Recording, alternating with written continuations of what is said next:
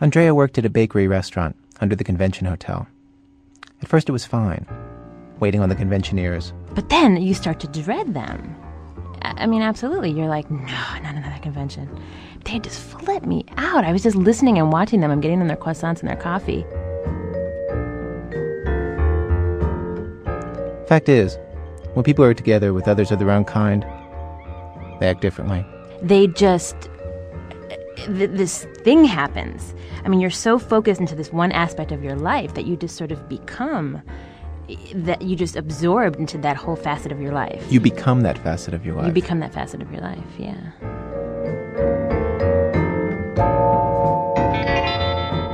If one Mary Kay saleswoman walks up to your bakery counter, you don't think twice about it. But 90 of them? That's something completely different. And so there's like this excitement level. They're like really bubbly, and they've got all this bright colored makeup on, pinks, blues, just, Oh, of course, because they're convention with their peers, so they have to impress each other. It's not even like they're... Oh, yeah. You're right. It's not like they're undercover, like, we can go to the convention and not wear makeup. I mean, they were just made up to, like, the nines. I mean, it was crazy. So I'm just looking at them in line, like, I've never seen more makeup in my entire life. But they were just covered. Just the most awkward. Everything looked like it was a mistake. Just the most awkward, strange colors and just things I would... Oh, Andrea, that just goes to show how far from the light you are. Just how far you are from the Mary Kay way. I know.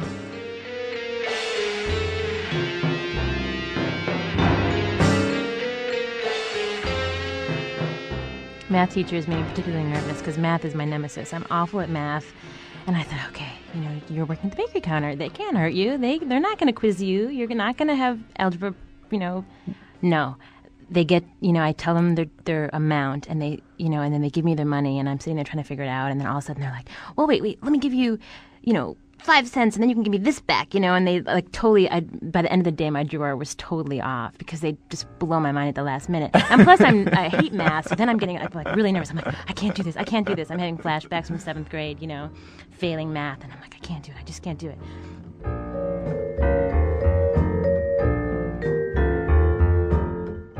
Was that the worst they did? Did they do little math, tricks with the change, like, oh, well, that's a prime.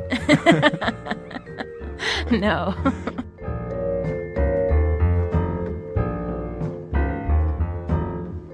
Well, from WBEZ Chicago and Public Radio International, it is This American Life. I'm Ira Glass.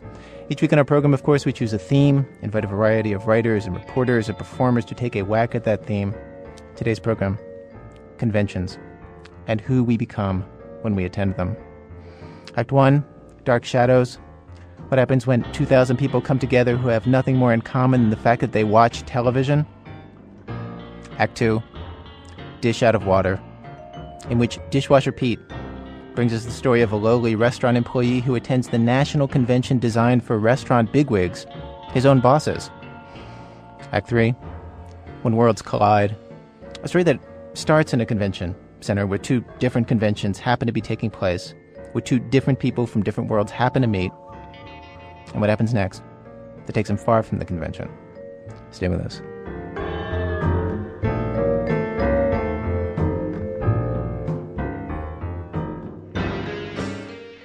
Act 1.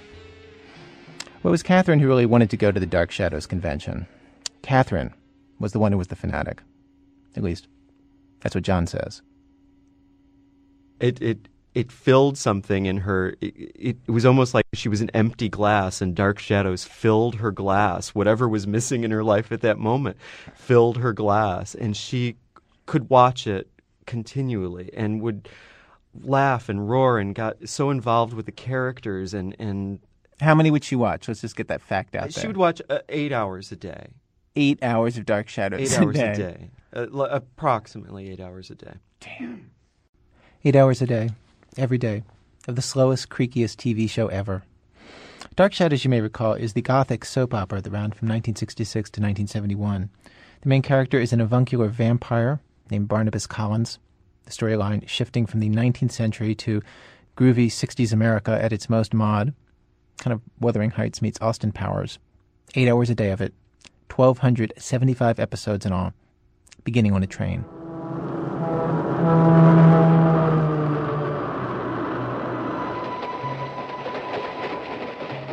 My name is Victoria Winters. My journey is beginning. A journey that will bring me to a strange and dark place. To the edge of the sea, high atop Widow's Hill. A house called Collinwood. A world I've never known, with people I've never met.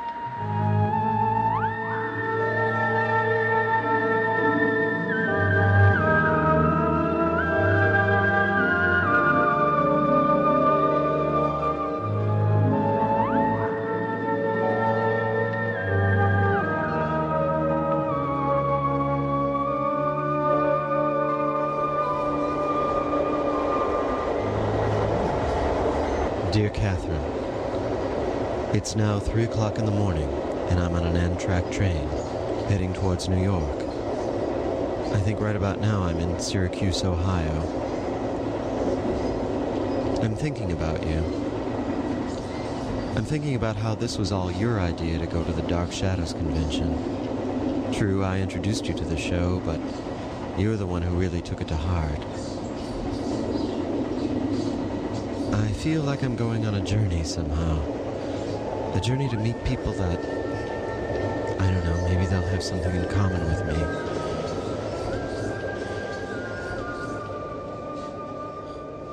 When she said she wasn't going to go, I had to think, do I really want to go to this convention?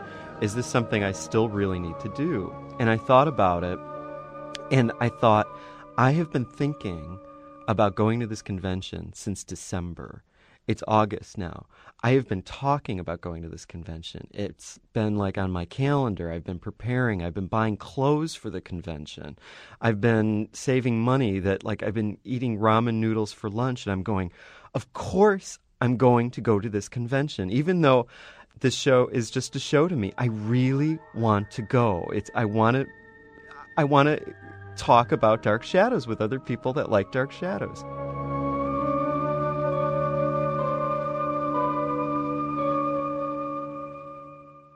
Regular listeners to This American Life may remember last Halloween, producer Nancy Updike and I visited John and his friends, Thax and Erica, during their weekly ritual of watching Dark Shadows.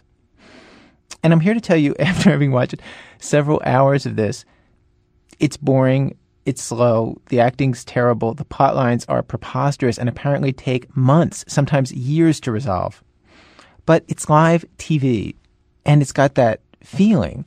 And if you watch long enough, you can see people forget lines, scripts are left on beds during scenes, prop guys get caught on screen, you can see them through doorways, flies settle on the actors' faces. And this is part of what John and his friends love when they watch. John watches 6 hours a week, taped off the Sci-Fi Channel. Like, you notice, like, the littlest things you wouldn't notice in a regular show. Like, we noticed tonight that people have stopped knocking on the door 3 times. They're now knocking on the door 4 times. I'll go out the back way. No, you won't. You'll stay right here. But they'll make me go back if they can.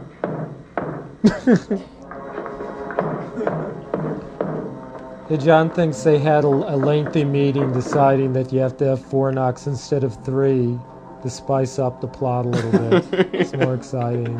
Like the new director said, we've got to get rid of the old ways. Things are going to change around here. No more of this 3 knock stuff. Oh, Gwen, it's happening again. So, John goes to New York on the train, alone, to a convention hotel on Times Square. Catherine doesn't go because she got a job, which tends to cut into people's Dark Shadows habit in a rather major way. I'll be honest, I was really petrified because I was alone in New York. I don't know anybody, and there are probably about 400 people all waiting in line to go into this banquet hall to start the ceremonies, the opening Dark Shadow convention ceremonies. And I'm walking around, and I know that everybody here, I can walk up to them and start talking about Dark Shadows, but I don't know if I want to at this point. And the last time that the last time I actually remembered that feeling was 10 years ago when I had first gone into a gay bar by myself and felt like this was something I had to do by myself. I was all alone. And there I was, like, in this room of people that we all had something in common. And you had just come out. I had just come out. We all had something in common. I knew that all these people, we had a similar life experience. We have one thing in common. We have one thing in common. But you get, for example, with the gay bar, you can't just walk up to somebody and say, "So you're a homosexual too? Me too." Testing. I'm now at the convention, and hold on. You use that word? Not yet. Right now, I'm in the Grand Ballroom at the Marriott. It's opulent beyond belief. I mean, it's there are 4 large chandeliers, and there are probably about, I'd say, a little bit over 500 people here right now. And they're doing a retrospective on some of the Dark Shadows actors who had passed on. It's just funny. There are 500 people sitting in this Grand Ballroom watching TV. Not yet. After Hoffman takes his look at it. Well, there might be... We all go into the ballroom to watch TV. What? That's the opening ceremony. So it's 500 and there's a little tiny TV on the stage? No. This is huge. The TV is huge. I mean, it would be like a New there's Yorker a little black cartoon. and white 12-inch at the front. We all gather around. Because when you think about it, it is a convention about watching TV. Yeah, and I hadn't thought about that until that exact moment. I was going. That was it's to sort of Suddenly talk it to occurred people. to you, I'm here to watch TV. I'm here to watch TV, and I'm here to talk to people about watching TV. Even terrifying, perhaps. The other thing I was there for was to watch. This was so amazing. People make Dark Shadows videos. They make their own Dark Shadows videos. Do you mean like using footage from the original shows? No. They create new Dark Shadows videos. Like New Dark Shadows episodes? They make new episodes themselves? They make new episodes themselves. Like they get costumes and build sets? Oh my God! There was this one thing that was amazing. It was a parody of the show. But a parody, like if you watched it right now, you would go, you know, it could be funny, but, you know, it's all inside jokes if you watch, like, Dark Shadows. It's the only way you would think this is funny. But it was so elaborate. Like, they had completely rebuilt the set of, like, Barnabas's drawing room. Completely. And then, like, another set was in a graveyard, and they had completely done the graveyard. This one man played 3 different characters, and it was edited, like, it was completely professional. I mean, they must have spent, like, a ton of money. They had gotten one of the original cast members to come and be in the video. It was so incredibly elaborate, and it was, like, 45 minutes long, and it was good. And that was like the thing. I'm sitting there going, this is really good.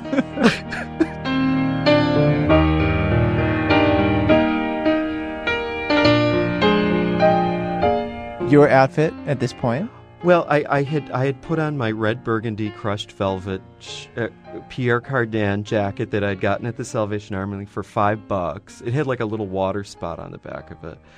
I had put on my rhinestone brooch that looked sort of like a flaring sun with this big, huge rhinestone. Right in the middle of your Right collar. in the middle, which I'd pinned to my silk shirt and black pants. And my shoes, which were Quentin Collins shoes from the 1960s show. I mean, I found these John shoes. was the only one there who dressed up, at least the first day. Everyone else was in shorts, summer clothes, casual clothes, which makes a person wonder, am I the weirdo? John would get on the elevator wearing his convention name tag with non-convention hotel guests. And they would look at me, then they would look at my badge, and then they would look at me again. I felt at that moment, I'm like, I'm the weirdo. I'm the weirdo in the elevator. I'm at a Dark Shadows convention.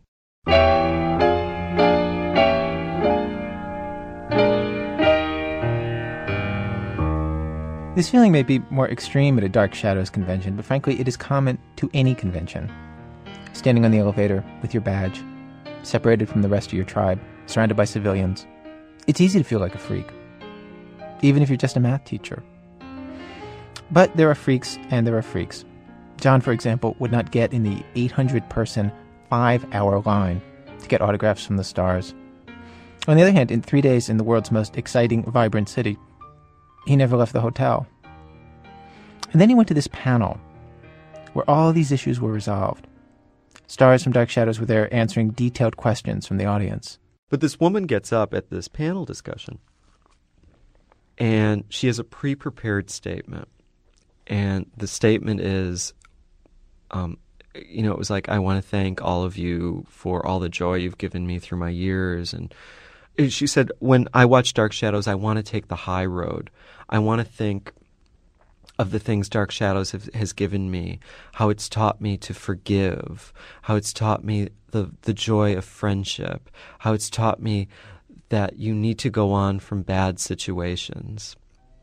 And then she said, and most people will listen to this and they will think that I'm a crackpot. And if I'm a crackpot, so be it. And then she screams into the mic, Dark Shadows lives! And you see this look on all the actors' faces, like fear, like a little bit of fear.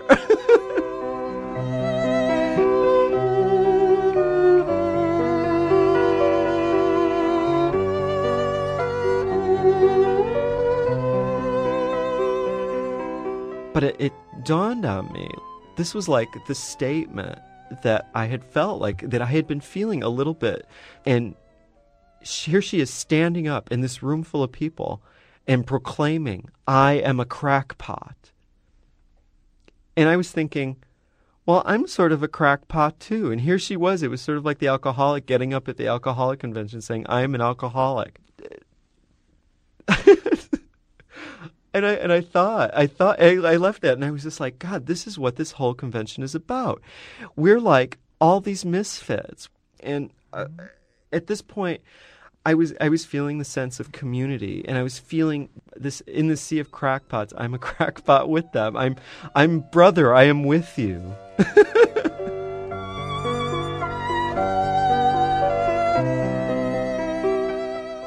But John, but you sort of saw her as being nuts. Right. But you felt she was speaking for you when she said that? I felt an empathy with her.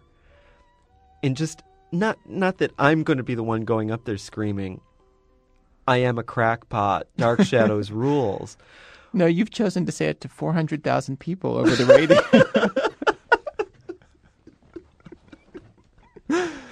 Oh, God, I'm going to pass out. Dark Shadows rules. I've said it. I've said it, Ira. Do you want to say it louder, John? No. You can. I don't want to say it any louder. Come on, I don't want to say it any louder. Do you want to stand up? We can No, I don't want to say it. It's okay. I've said it. That's all I want to say.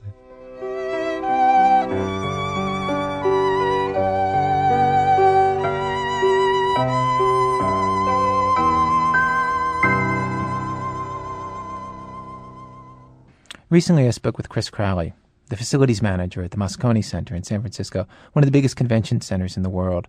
And he told me there's a kind of life cycle to conventions. They happen in predictable phases. First day, everybody's disoriented. People get lost. People are still individuals. They're not a group just yet. The second day, people start to group and begin to bond, form those little packs of people. And by the third day of the convention, there's definite friendships that are made and groups of people that are following each other, and you start to recognize who your peers are, and you kind of you create, or they create, their own little herd mentality, if you will. And all this happened to John. On the first day, he didn't want to talk to anybody. He felt like a loner. By the second, he found some friends at the volunteer desk and the costume ball. And these people seemed like they were pretty fun. So some of the people I had talked to during the day, I said, let's all go back to my room. I've got 2 bottles of Merlot, and let's all get drunk and talk about Dark Shadows. But then, sadly, John discovered the inevitable third phase of any convention. He got sick of it. In this case, too much TV, too much merchandise, Too many pictures and videos of dark shadows going everywhere all the time. Too much sharing. He woke up the morning of the third day with a cheap wine hangover, never wanting to talk about Barnabas Collins again, or at least for the foreseeable future. He had to force himself to go downstairs to the final banquet, which he'd already paid $45 to attend. And this other guy was sitting next to me, and we talked a little bit about the show, and it was like he started talking to me, and he was from Long Island, and he asked me where I was from. I said Chicago, and he said he had gone through Chicago, and he said changed the subject to sports and about the Bulls, and I don't talk about sports ever. I don't know anything about sports. I don't even follow the Bulls when the championships are going on. Which actually is very, very hard. It's like trying to It's ignore hard. Christmas if you live in Chicago. It's everywhere. And I found myself sitting with this person at this convention talking about the Bulls in Chicago. And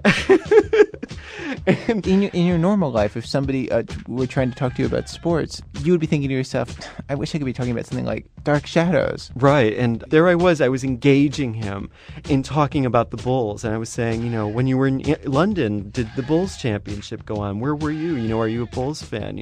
Are people talking at and I was changing the subject. Then we talked about the Cubs. I don't talk about the Cubs.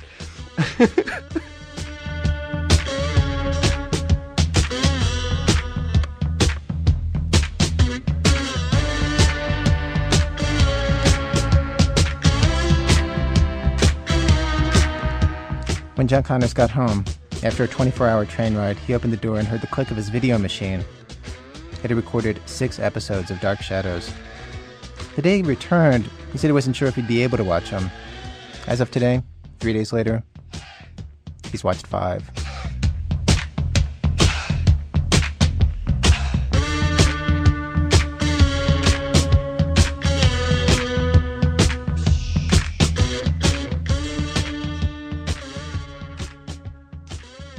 Act 2. I'm a dishwasher, and having worked in restaurants for over a decade, it would only make sense that I attend the National Restaurant Association's annual gathering. But it's not an organization that welcomes restaurant employees. Quite the contrary. That's Dishwasher Pete, writer and publisher of the zine Dishwasher, an original and funny account of his life as a dishwasher, traveling from place to place on a small mission to wash dishes in all 50 states, plus whatever other dishwashing stories and topics he feels like writing about. He was visiting the National Restaurant Association, which is made up of restaurant owners, managers, and suppliers. They are a force to be reckoned with in this country, especially in Washington, D.C. Important opponents of the minimum wage and Bill Clinton's national health care plan a few years ago. The National Restaurant Association's political ally, Newt Gingrich, has stated that their lobbying was instrumental in defeating the health care proposal. So, if this group that worked so hard against the interests of me and my restaurant colleagues were going to hold a powwow, I felt it my responsibility to be there.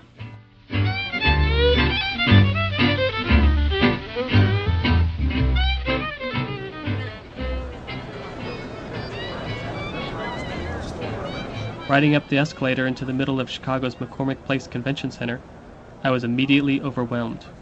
On display was everything imaginable concerning the food service industry. Every sort of cooking and serving appliance utensil, food products, menu designs, everything. Each booth was highly specialized. If they didn't have an impressive array of napkin rings, then they were peddling theme outfits so a restaurant staff could dress up like pirates or clowns.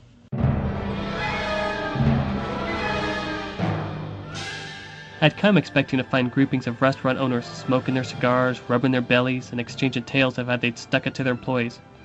So where were they?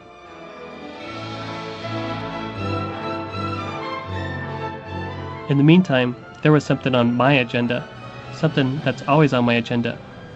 Free food. Plenty of food products were available for sampling. I nibbled my way along. A hunk of chocolate here, a veggie burger there, waffles, chicken tenders, stir-fried, jelly beans. This part didn't seem so bad. That was, until I arrived at one of the booths giving away free beer. There was fierce competition to reach the bar. Being jostled from both sides by guys in suits was a bit unsettling. I hadn't planned to be so informal with these people. I came to the show to be inconspicuous and to inspect, not to socialize and rub shoulders with folks who might otherwise be my boss.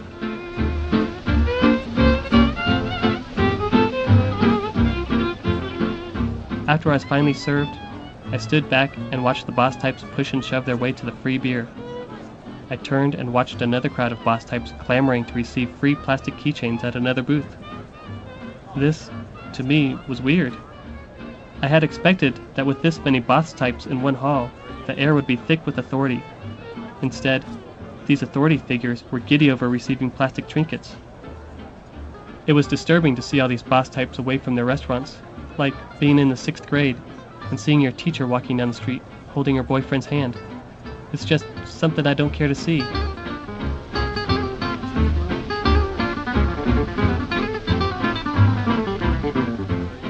But while the gathering of the boss types seemed rather innocuous, I assumed the capitalist parade would be in full swing as I headed to the convention's keynote address given by Republican Senator Bob Dole. So we shouldn't forget for a moment that we live in the greatest country on the face of the earth. By the time I took my seat at the back of the room, Dole was well underway. I listened. I became confused. I think Dole was confused too. He was supposed to be giving the keynote address to a group of restaurateurs. Instead, he gave what amounted to be a campaign speech, as if he were still running in the election that he lost last year. And we shouldn't forget for a moment the people who came ahead of us made sacrifices for us. I was desperate for any morsel related to restaurants to come from Dole's mouth. It never came. I began to sense that Dole wasn't quite sure where he was. I had assumed he was yet another political lackey of the National Restaurant Association. But now he seemed more like the grandfather at a family dinner who babbles incomprehensibly while the rest of the family is too polite to draw attention to it. As Dole droned on, streams of people, apparently having heard enough, headed for the exits. Then Dole took questions from those remaining. I had hoped to ask him something like, "Hey man, why are you and the National Restaurant Association always trying to keep the dishwashers down?" But in each of his responses, as he drifted away from the question, I realized I couldn't ask a snot-nosed question of this absent-minded old man. Thinking instead, maybe he could provide some grandfatherly advice. Mine was the last question. Hello, Mr. Dole. Here at the National Restaurant Association's show, I was wondering if you had any words of advice for the dishwashers of the nation. I'll just keep washing, be my advice. Thank you.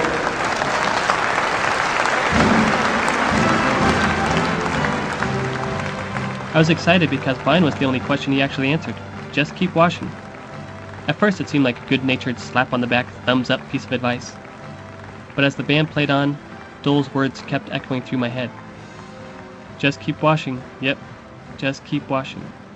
Day after day, just keep washing. Week after week, month after month, just keep washing. Year after year after year. What the hell kind of advice is that?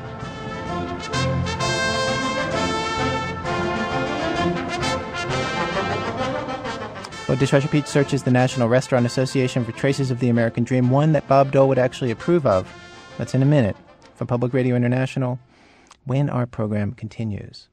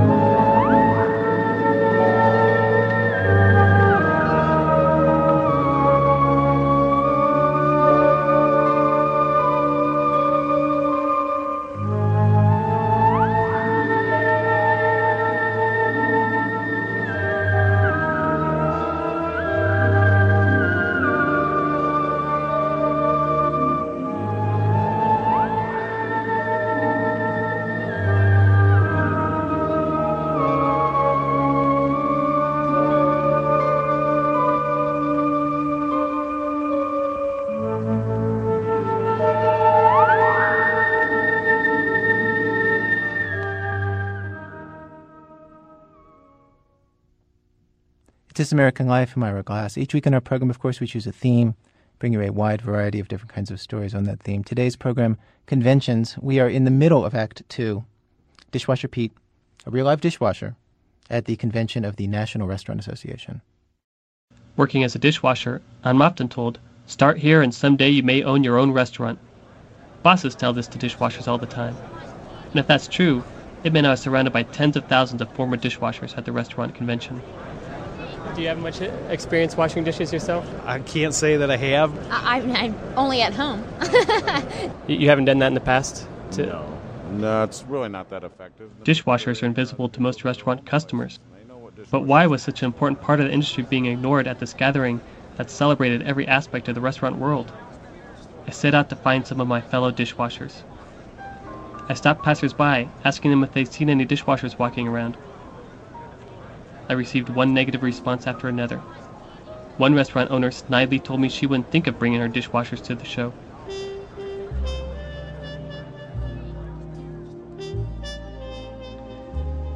But then I realized there was one place I was sure to find some of my dish brethren. Like a moth to the flame, I headed straight for the Hobart display. As the largest manufacturers of commercial dishwashing equipment, Hobart is legendary amongst those of us who wash dishes for a living. Their model dish machines would surely be staffed by real live dishwashers. Hobart's display was quite a spectacle, buzzing with activity. With free beer and dozens of chirpy sales reps wearing matching bright blue shirts, I half expected there to be bikini-clad women lounging atop their displayed dish machines.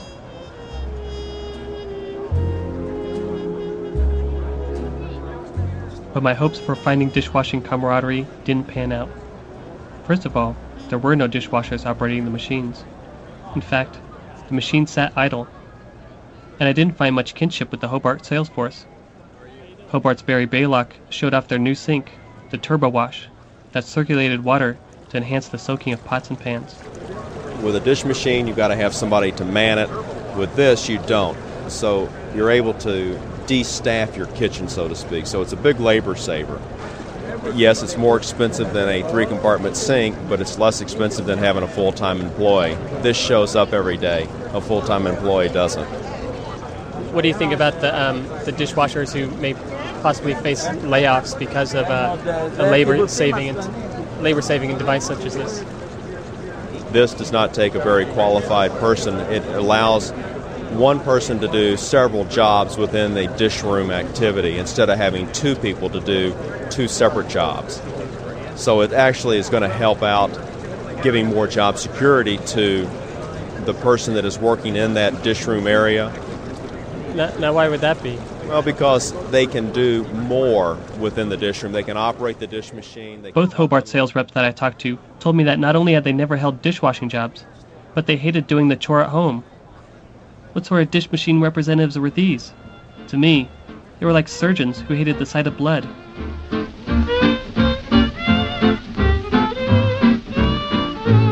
I left the Hobart display a bit dejected and checked out some of their competitors. The champion dish machine companies couldn't have been more different than the Hobart display. They were, unlike the massive, bright and chirpy Hobart crew, just a couple of middle-aged guys wearing drab brown suits. I spoke to a guy named Peter for a while, asking if any dishwashers had visited the booth. None had. As I was about to walk away, he asked if I was Dishwasher Pete. It was kind of spooky. My cover was blown. Peter introduced me to Hank Colt, the president of Champion. He had written me a year prior requesting a copy of my publication Dishwasher. I kinda couldn't believe that the company's head honcho would bother to attend such an event, but was even more surprised that he remembered who I was. Dishwasher Pete goes all he goes all over the country washing dishes, and he writes about them and puts out this little book every week. It's funnier than the devil. We wanted to put some of his articles on the web page and send them out to some of the consultants and all that, but we have to edit them. They're a little bit spicy for some of them. How's the show been going? The show's been fine. We're not overwhelmed with While Hank and I talked dishwashing, I snuck peeks over at the Hobart booth.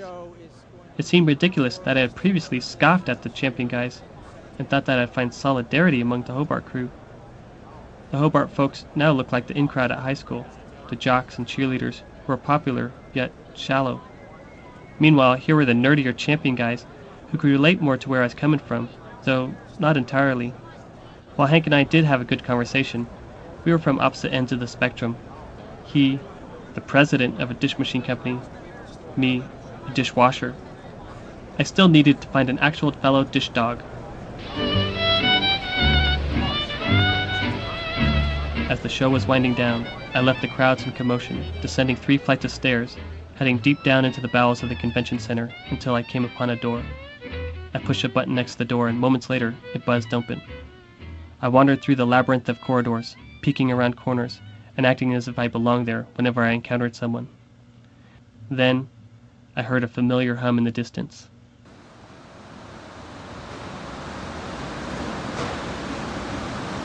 How you doing? All right. So you're the man behind the scenes, huh? You're the man behind the scenes, washing the dishes. Yeah. His name was Jesse, and he was working alone in the cavernous dish room, unloading dishes from a huge 30-foot-long conveyor belt-style machine, just like the ones on display upstairs. What do you think there's anything our radio audience should know about the man behind the scenes down here in the dish room? I've really got nothing to say except that I like the job. I like the, it's keeping me out of trouble out there in the streets and everything, It's not hard work. The employers are nice people, very easy to get along with. As Jesse returned to the head of the dish machine once again to load dishes into it, I felt at ease for the first time all day. I watched Jesse loading the machine from afar, feeling like I needed to speak with him more, that our bond needed to be acknowledged. But then I noticed the clean dishes exiting the machine, and I knew what to do. I put down the tape recorder and got to work. I walked over and unloaded the clean dishes.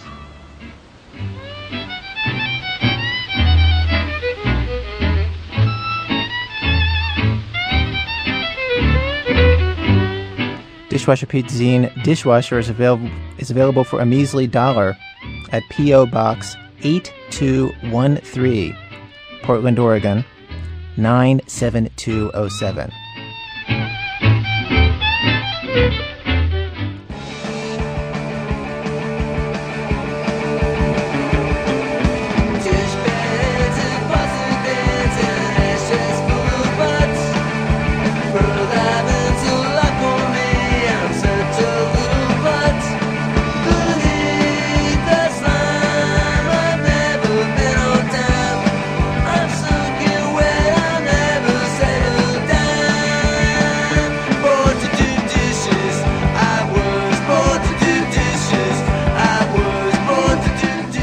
Act 3, When Worlds Collide. This story begins at a convention, at 2 conventions actually. John Perry Barlow was at a convention in 1993 for the Next Computer, the machine that Steve Jobs created after he co-founded Apple Computers.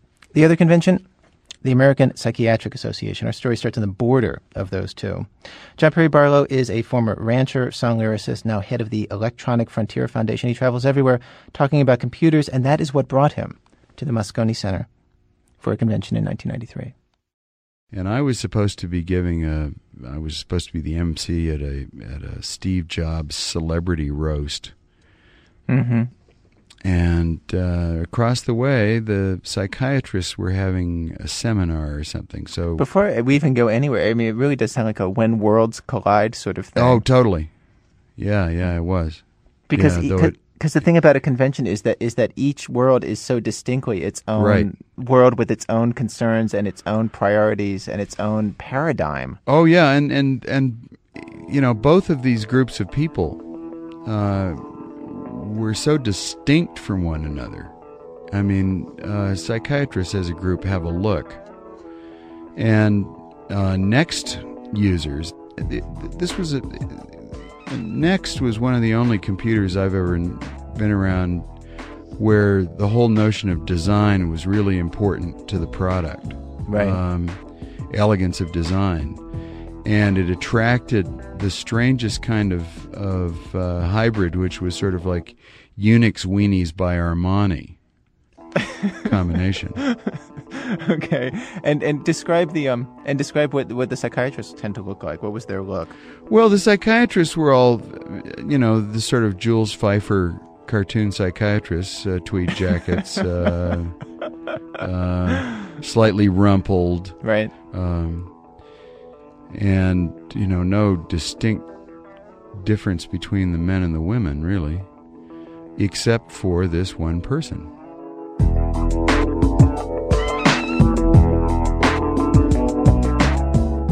I was standing outside the entrance to the ballroom where I was going to supposedly roast Mr. Jobs, and the psychiatrists were all milling around over there in their corner. And I saw a woman standing with her back to me she actually looked dressed to be more one of us than one of them, in the sense that she had this very crisp Armani look from behind, long blonde hair. And she turned and looked over her left shoulder and looked right at me. And I've never had an experience like this before or since. I mean, I've always thought that the whole idea of love at first sight was one of those things that was invented by lady novelists with 3 names from the South, right? Right. Because how can this work? What's the process by which you would recognize something that profound? Yeah. She looked, and we started looking at each other, and we didn't avert our gaze, either of us, for probably 45 seconds. I mean, we just locked on the beam, and I felt like I was having an hallucination. I mean, I felt like I was hearing voices. It was the strangest thing. And I kind of stepped back and rubbed my eyes and tried to figure out what I was going to do about this. You literally rubbed your eyes? Literally. No, it was the whole thing just felt really dreamlike. I was going to say, it's like in a story. It went into this surreal state. And so I finally thought, well, I'm not going to, whatever's going on between this person and me, I am definitely not going to let this moment pass without investigation, because I haven't experienced this before. So I circled her a couple of times, and then finally I came over to her and I said, you know, you're something. And she said, so are you.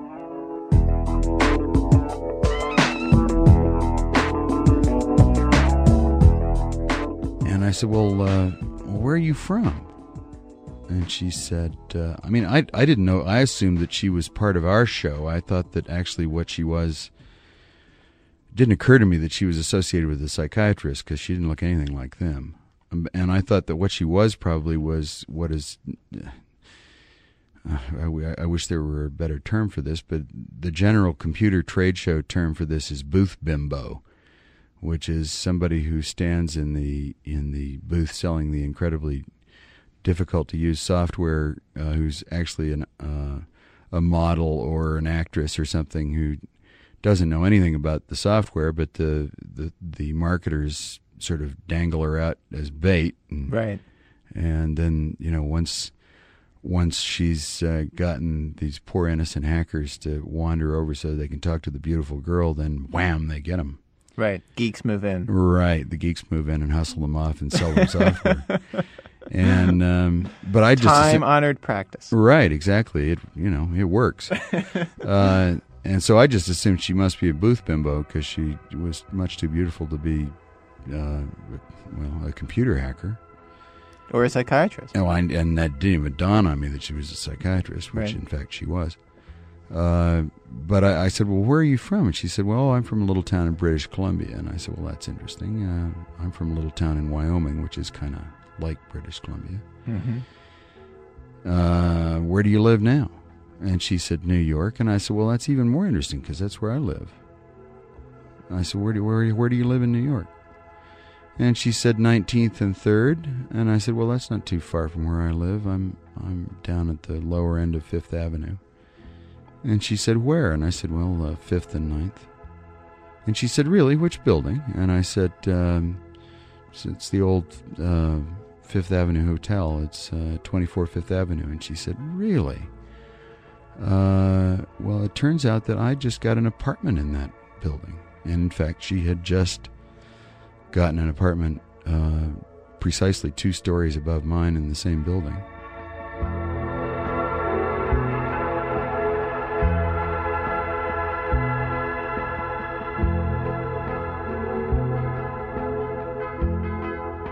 so there I was with this woman that I had an instantaneous and inexplicable attachment to, who was about to move into my apartment building. And we just went off together and actually moved in together, really, literally, a week after we met. So when you were at the convention with her, you just spent all your time together, basically. Yeah, from that point forward, and I also it was a great opportunity for me to introduce her to my world in a lot of its other dimensions, because the Grateful Dead was having a concert in Sacramento, one of the nights of these joint conventions, and so we went over and she saw her first Dead concert, and this is a person who would never have been caught dead at a Dead concert. Explain your connection with the Grateful Dead. I spent many years as their sort of junior varsity songwriter. There were two songwriters, and I was the lesser of the two. And so, what did she think of the concert? What did she make of it? She liked it a lot. She thought the Deadheads were fascinating. She thought the music was great. But the other thing was that we were just completely, hopelessly besotted with each other. Yeah. I could have taken her to a dog fight, I think, and she would have thought it was okay. It was, just one of those completely unexpected acts of providence where two worlds collided and something wonderful came from the point that they touched.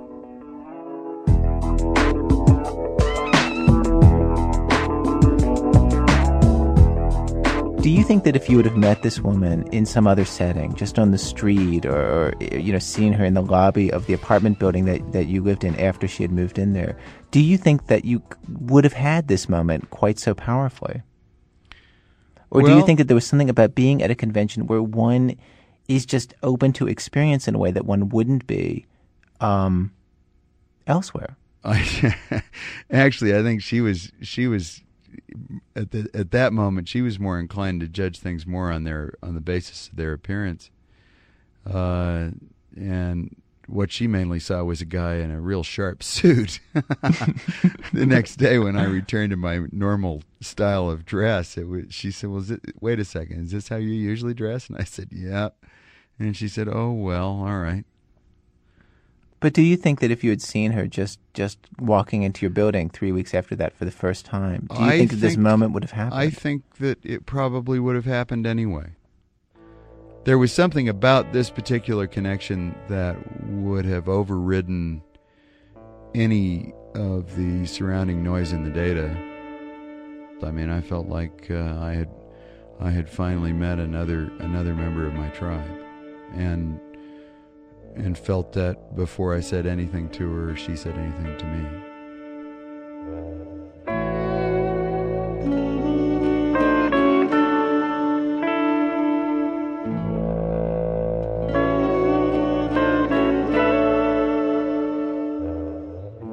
What happened with her finally? Well, what happened was we had both had the flu, and she was a young woman. Quite a bit younger than me. And very healthy, took extremely good care of herself. Athletic, but we'd both had the flu, and it had been a real nasty flu, and it had us both kind of hitting on maybe 5 out of 8 for close to a month. Yeah. And I had gone out to Los Angeles to give a speech, and Tim Leary had gotten some tickets to a Pink Floyd concert at the Rose Bowl. And she was going to come out and join me to go to this Pink Floyd concert with Tim. That all got bollocksed up. We ended up going by ourselves, having a very long, complicated evening with a lot of waiting in traffic and looking for our car and whatnot. And going off by yourselves, you and Timothy Leary, or you and her? And okay, me. yeah. And over the course of this evening, we decided that even though we had been sort of the opinion that we didn't want to think about the future that much, she said, well, I know that we're not supposed to think about the future, but I think that you and I should have children, and if we're going to do that, I would love to start soon, and if we're going to do that, then I think we should be married. How do you feel about those things? And I said, fine, sure, no problem. Anyway, the next day, I had a meeting, and the next day was a Sunday, and I had a red-eye back to New York that evening, and Cynthia was going to go on that, and I said, look, you've been sick, and you've got patients tomorrow, and why don't you just take an afternoon flight, and I'll be home to see you before you go off to work. And so she took an afternoon flight, and I took her down to the airport, and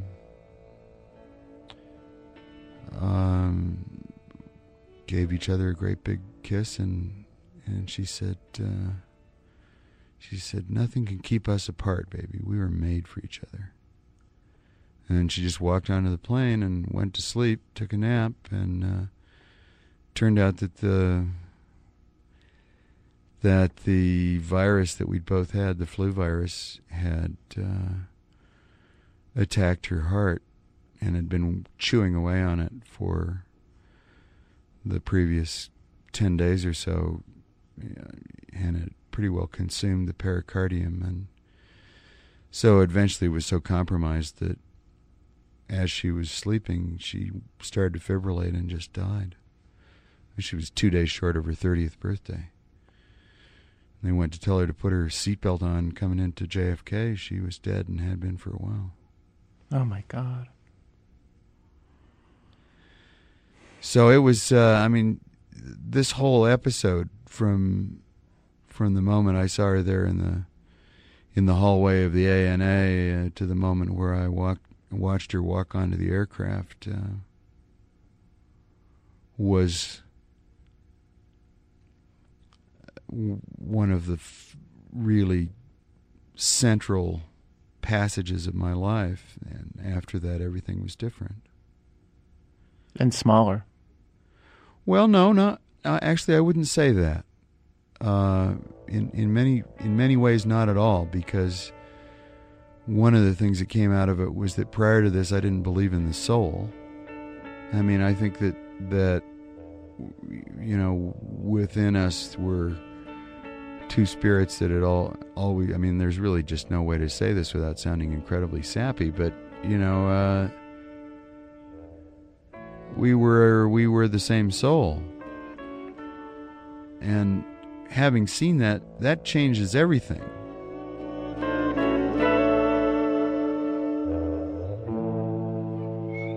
Now that you had this experience with her, do you find that you have this experience all the time in a smaller form, where you'll meet a group of strangers and there'll be one whose eyes strikes you and you think, okay, I could see a part of this thing? Absolutely. I mean, I feel like, I feel an ability to attach, on a moment-to-moment basis that is completely unlike anything that I felt prior to that. And I think it's sometimes a little disconcerting to other people because it's genuine on my side, and people are not used to having somebody just dock emotionally that instantaneously. For one thing, I feel like I can see their souls. Their souls are visible to me.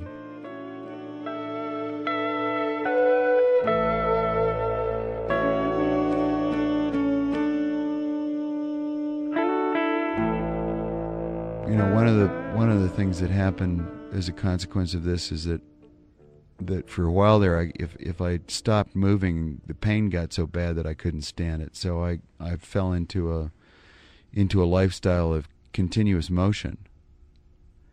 And that gradually became an economic adaptation.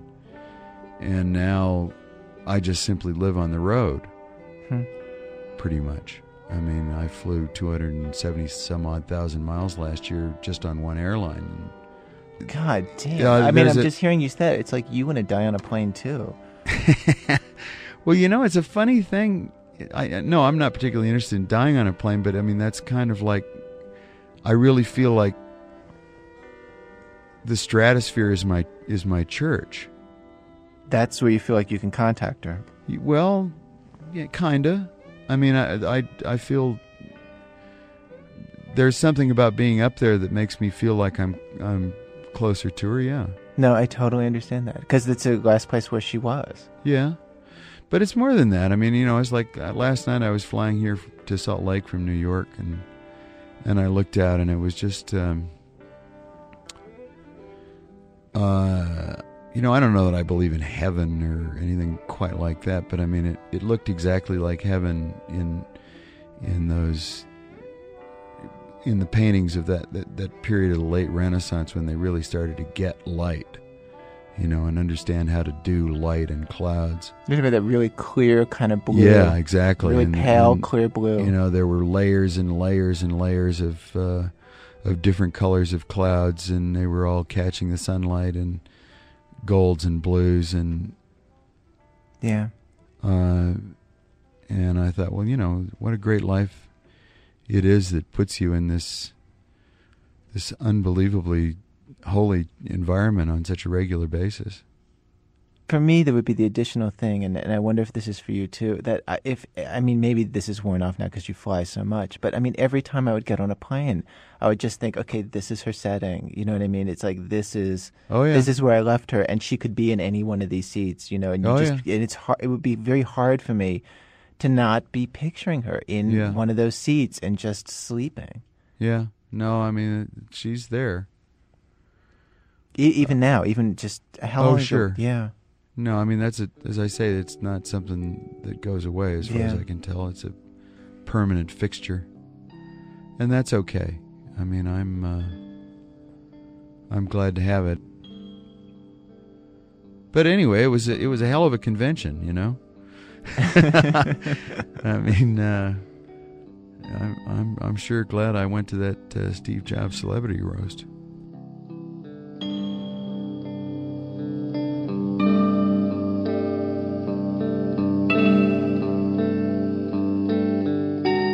Well, our program was produced today by Nancy Updike and myself, with Elise Spiegel and Julie Snyder, senior editor Paul Tuff, contributing editors Jack Hitt, Margie Rocklin, and consigliere Sarah Val.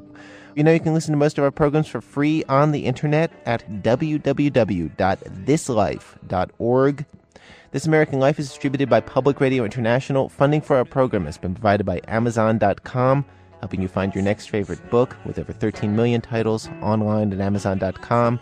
Other funding comes from the Capital Group companies investing for individuals and institutions throughout the world, and sponsor of the American Funds group of mutual funds, and the Ford Foundation, a resource for innovative people and institutions worldwide, and from the Corporation for Public Broadcasting, the National Endowment for the Arts, and the listeners of WBEZ Chicago.